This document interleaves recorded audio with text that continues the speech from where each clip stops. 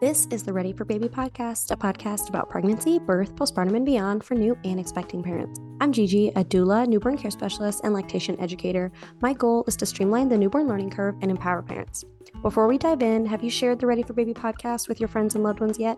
If you have, thank you. But if you haven't, I'd be so grateful if you just took a moment and shared this episode or another with someone who'd find it valuable. Now, let's get into this week's episode. If you're expecting or have one or more children and have not handled your estate planning yet, then this episode is for you. My guest is Portia M. Wood, Esquire. Portia is a generational wealth planning attorney. Based in Los Angeles, she leads Wood Legal Group, an African-American woman-owned and operated law firm specializing in estate planning, probate, and elder law that she runs with her mother and law partner, Robin Wood. They are passionately focused on helping all families grow and protect wealth by being a trusted resource for accurate information and comprehensive, culturally competent estate planning. I learned so much from my conversation with Portia, and I hope you enjoy it. Hey, Portia, how's it going? Hi, Gigi. How are you? Thank you so much for having me. I am so good. I'm really, really excited about this conversation. I think it's so important. So, what inspired you to kind of focus on generational wealth planning?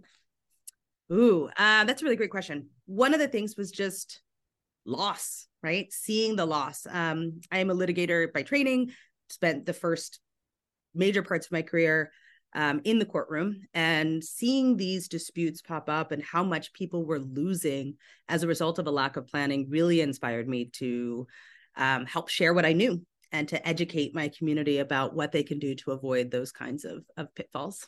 Why do you think it's so important for parents to plan for the guardianship of their parents and not just of their children, and not just assume that things will work out? Yeah. We had these kids, right? And they cannot plan for themselves. We have to take ownership and agency over protecting them, not just what schools they go to and finding them a doctor and a dentist, but what if something happens to us? Where do they go? Who gets to take them? Who manages their finances?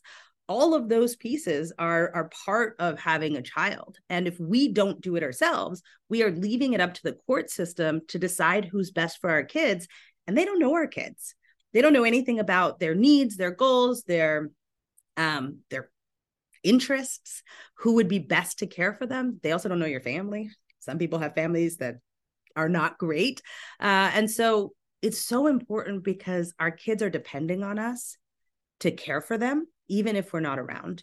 And part of that is making a plan for them for guardianship. Yeah, we assume that our kids are going to be with the person that we think is best suited for them, or we think it's so obvious. Obviously, everybody will know we wanted our children to be cared for by this friend or family member. So what is the process for setting up a guardianship? Yeah, so there's really two types of guardianship. And that's one of the things people don't realize. The first is going to be your emergency guardianship. Most of the times you can get that form on your state website. People don't know that. We also give that form away in our estate planning with minor children's webinar. So for any of the attendees, we actually give them the form, but it's a signed and notarized directive from the parents or guardians giving legal authority to someone else of the children. Absent that, the only other way to get emergency guardianship is from a court order. So there is either a signed and notarized directive from the parents, or there is a court order that is on emergency. For permanent guardianship, that's actually located in your will. So inside of the will, you list who you think is going to be the best person to take care of your children. A will is not the end all be all of estate planning, if you will, right? But it is a part of it because it's where you list minor children's guardians, as well as people you don't want to be considered for guardianship. I was going to ask that. What if you don't want somebody? So it's not like you just write this information on like a notebook paper, you hide it in a drawer, hope for the best. You need to go through, and just having a will isn't really enough. You have to take it a few steps further. So when do people do this? Before they have kids, before they go on their first trip? What do you do? All of it. I'm a big proponent of trying to get people to start planning early and often. And so when we think about it, from the moment we turn 18, we should have a baseline estate plan in place.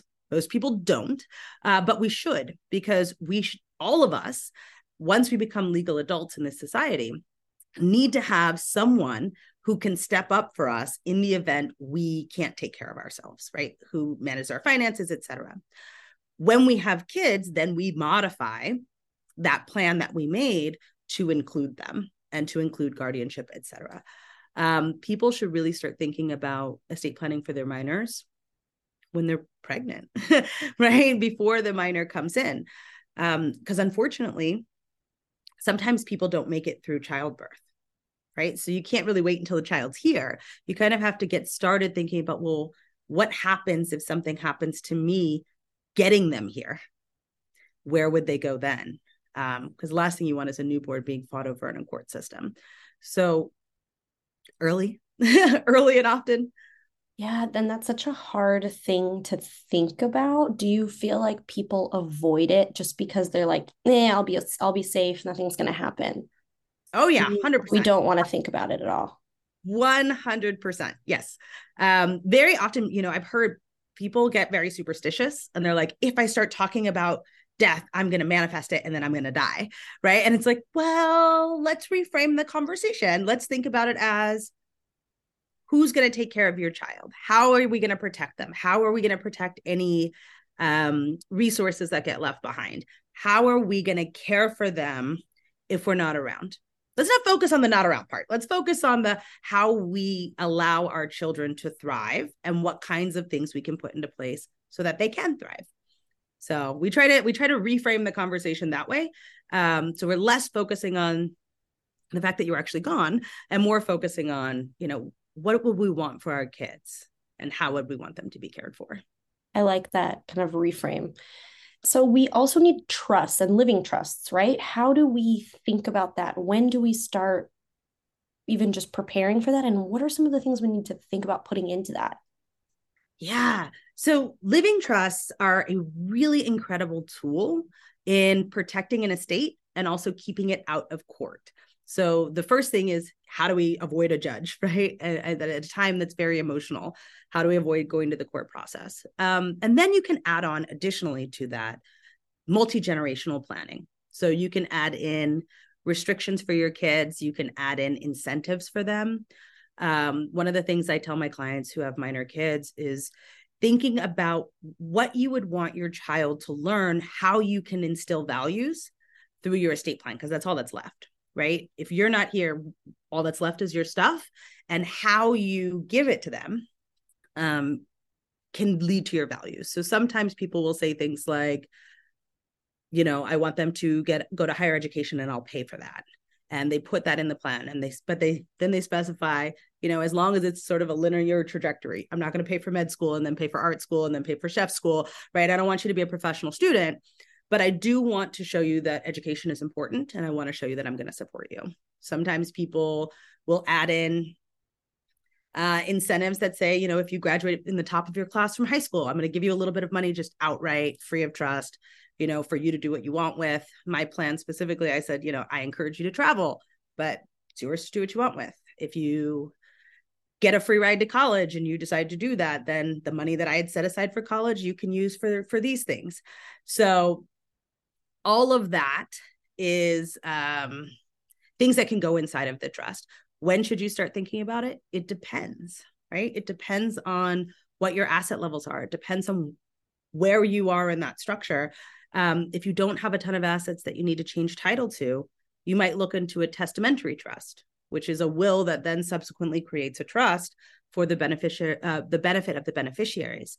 So it just depends on each individual person's circumstances. There is no one size fits all. That is just so much good information. There are things that I didn't think about, like, oh, I want you to travel or I want you to do this. And that kind of helps me transition over to the next point, which is multi-generational wealth. My parents are immigrants, and this really wasn't on their radar, and it wasn't something I grew up learning about. And now, as I'm an adult, I think about this and it's so intimidating. But how and where do we even get started on building this wealth? Yeah. We have to reframe, and I know I say reframe a lot, but it is changing our mindset, right? Changing our ethos around what wealth actually is. Oftentimes people hear the word wealth or they hear the word estate and they immediately go, oh, that's millions and millions of dollars. That doesn't apply to me. I'm not there yet. I've got to wait. And the reality is that what is considered to be wealth is far less than most people realize. There was a study that was done that used $10,000 as the barometer for transfer. They were looking at the disparity between the Black community and our white counterparts and sort of how wealth was passing. And they used $10,000 as the barometer because it had the ability to be transformational in someone's life. It could get someone out of the paycheck to paycheck cycle. It had the ability for someone to make an investment of that money and have a meaningful return. So when we're thinking about the wealth conversation, we're really talking about very small amounts, right, of money that can be wildly impactful for people. So then when we start from there and we keep moving up, we're looking at, well, how do we protect that? What are some of the things that might be a challenge? Taxes is always one, right? Taxes is always an issue, but also financial immaturity is another. If we've got minor kids, if they get everything at 18, are they going to be financially literate enough to build on that wealth, or are they going to spend it? Right? Studies show that people who get an unrestricted inheritance typically squander it within about 3 to 5 years of receipt. So we know that that's probably going to get squandered, right? So if we don't want that to go by the wayside that way, we've got to put some restrictions in. We've got to put some protections on the assets. The one thing we know about money in this country, and thankfully, we live in a society where we have a fairly stable economy, right? The one thing we know about money is that it needs 3 things to grow. To be invested in the first place, right? To go in the markets, time, and protection. And it is guaranteed to grow on the basis of compounding interest. So investment, time, and your estate plan can really add in those protections. What does that do? It allows it to compound and build and grow. So no matter what you leave behind, if you have protected it, it will then grow over time, guaranteed. As long as we have a stable economy. Got to put disclaimers in there. I love, again, that reframe of $10,000 makes it seem a lot more attainable, and that is life-changing.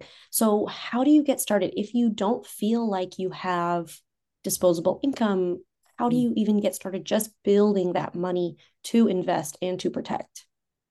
Baby steps. I mean, the reality is everybody has to start somewhere.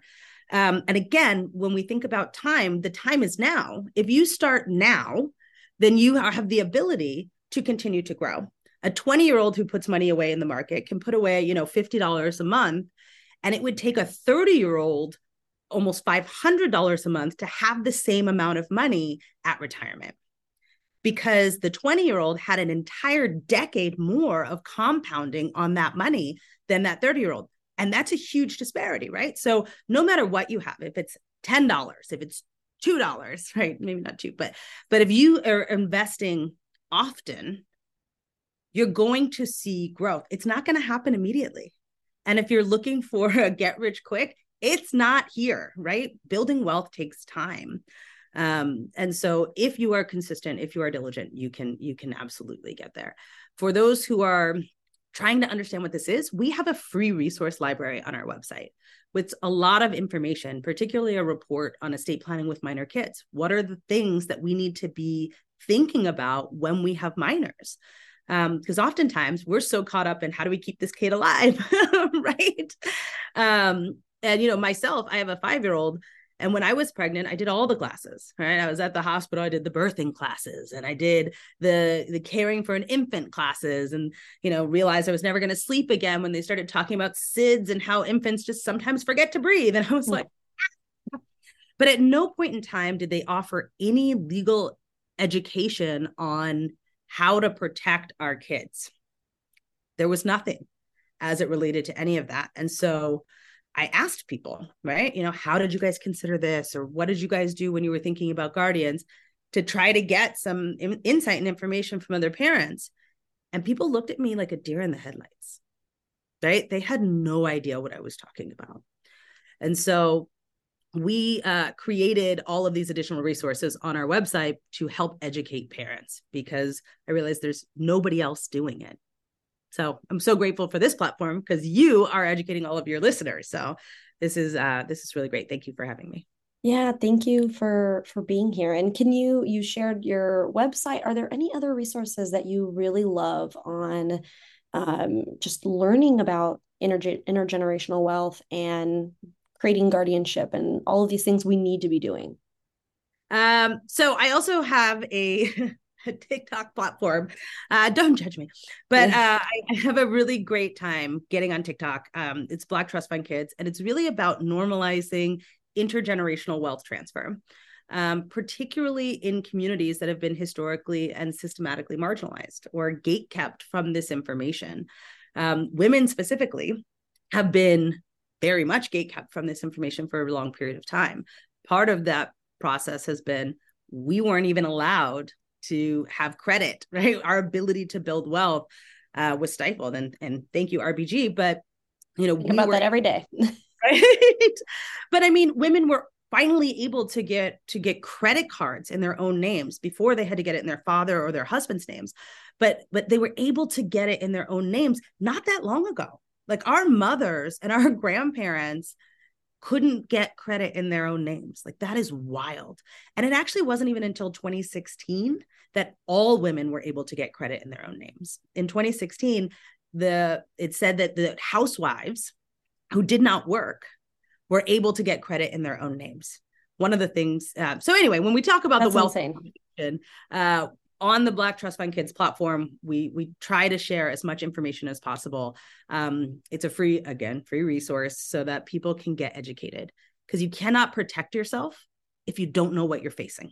If you don't know what you're up against or what challenges lie ahead, you can't make a plan to keep yourself safe. Yes, that's such a good point, that just learning and starting slow and steady, it's not something that you'll get it all done in one day, but taking the baby steps, it can seem really daunting to just start, but you got to do it. Like one of those things, like taxes, like all of the things we have to do. You just got to do it instead of just letting it kind of just sit there waiting, right? What I find is people get so paralyzed, right? They get paralyzed by the conversation. They don't want to have it. It feels stressful. It feels really hard. And then they'll do it and it'll be done. And they'll be like, oh my gosh, such a relief to know, I had been so worried about it and like paralyzed by my own fear that by the time I did it, I didn't realize how much it was weighing on me. Now that I know that where my kids will go, now that I know if something happens, that they're going to be okay, I feel so much better. I don't know why I didn't do it sooner. And I think, for anybody who's listening to this, the encouragement would be, don't let fear keep you from starting. And everybody doesn't need the same estate plan. Everybody doesn't need, the big trusts and all this stuff. Your estate plan is going to be representative of where you are. And so if you feel like I don't have a lot, there's still an estate plan for you, right? There's still something. People often forget that when we say estate planning, everybody has an estate plan. Everyone. You either have the state's default plan, which everybody has, or you have the plan that you wrote for yourself. And the one that you wrote for yourself is going to be far more thoughtful about the assets that you've accumulated, about the family members that you're leaving behind. The state's plan is very generic and oftentimes leaves families in a mess, assets and other resources being squandered, and people or family members walking away oftentimes with nothing left. So when we think about what we want to do with our wealth, we got to let fear go and really step into our own power. I agree with that. And I think just even the title, estate planning, it sounds like if I don't have, 5 houses, oh, I'm good, it'll work out. But we don't think about having a loved one die and having to go to court to deal with that. That's daunting. And it's just it's a traumatizing situation that no one should have to deal with. So instead, get it done early, right? Absolutely. Get it done early and often. And it's not a one and done, right? Sometimes people think, oh, I have to have all of this ironed down, nailed down, exactly who's going to do all of these things. And until I know that, I'm not going to get started. And that's not really how it works, right? You pick who makes the most sense today. And, when your kid is 5, it might be somebody else. And when your kid's 15, it might be somebody else. And your plan might look different because now you know them, right? And you know whether they're, good with money and they seem to be reasonable people and human beings, right? Or you'll be like, I will never, ever give you access to all of this because if I did, you'd spend it all on Pokemon and you would change it, right? The point of an estate plan is, or especially a living revocable trust, is that it's living and breathing. You modify it along the way. And you make these tweaks as you go, but it is your foundation. It is the foundation of your financial home, right? Everything else that we build and going to work, the money we put in our bank accounts, life insurance, investments, all these other things are great. They're wonderful, but they are the walls and the roof and the bathroom toilet in this home. Your estate plan is the foundation of that home. And if you don't have one, or you don't have the right one for your family and for the assets that you have, then you're building your financial house on quicksand. You're constantly going to be in a position where one thing can blow that whole house over. And so to keep people from that, secure your foundation first. I like that analogy. I have 2 more questions. First, do you recommend that you tell people that they are going to be a guardian? Yes. Ask them. Do not let them walk into a courtroom and be like, they did what? You don't have to tell people you don't want to be guardian, right? You don't have to be like, oh, no. But you should talk to the people you have named. You should make sure that they're okay with it. And also, you probably want at least 3 people. I always try to encourage people to get to 5 in successive order, because what happens if they decline? They can decline. I didn't think about that. Sometimes people have their own reasons. Whenever the documents need to be used, maybe they're going through a divorce. Maybe they've gotten a bad diagnosis. Maybe there's just some reason that at that point in time, they're unable to take on the responsibility of this child, and they can decline. So you want to have a list of people that could take care of your children. And that list is likely going to change over time, right? And sometimes it's not even family members. In many instances, people have picked friends or godparents or other people, not actual family members. And that's for a lot of reasons, right? That could be they don't have a good relationship with their family. They don't have any siblings. Their parents are older, all kinds of things. But yes, not take so long to answer your question. Don't surprise them. Don't surprise them. They have a few people, like 5 people that you want, and then a list of people you would not want. Yeah, I mean, if there's anyone you absolutely do not want on that list, and sometimes people do have that, right? I do not want my mother considered, or I don't want, that uncle over there. I don't want him considered at all. You want to write that down, and you don't have to be rude about it, right? You don't have to be like, she's a, yeah, you don't have to tell them that they're not on the list. Right. But when you write it in the will, the way that we write it is just, we would not like these people to be considered for guardianship because our parenting styles are not aligned, right? Sometimes people ask me to be more detailed, but it's really just to signal to the court, do not consider them. I'm not here to tell you why, but I don't want my kids going there. The other piece that I would say is that people often do decline, sometimes because there's no economic resources, and they personally cannot take on the financial burden of raising that child.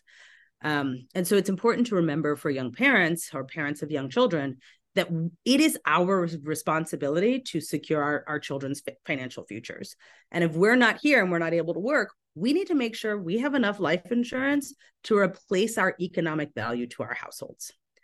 because the last thing we want is people who want to take in our children but can't afford it, and we didn't leave anything behind for their care. So that's another thing to keep in mind. And then the third thing I would say keep in mind, don't name couples for guardians. Don't name married couples. If there is one spouse in that couple that you want your child to go to, name them. Because what happens in a divorce? If you name the couples and you've given guardianship to both of them and they get divorced, now does your child become a part of their divorce on custody? If that's not what you want, and you really wanted, your best friend, but you named your best friend and her husband and they get divorced, do you want your child living with her husband? That's a really good point. I didn't think about that. Things to think about. Things that make you go, yeah. Yeah, it's so interesting. So last question, how can everyone find you, find all of the library that you were referring to earlier that I'll put in the show notes? How can people connect with you? Absolutely. So woodlegalgroup.com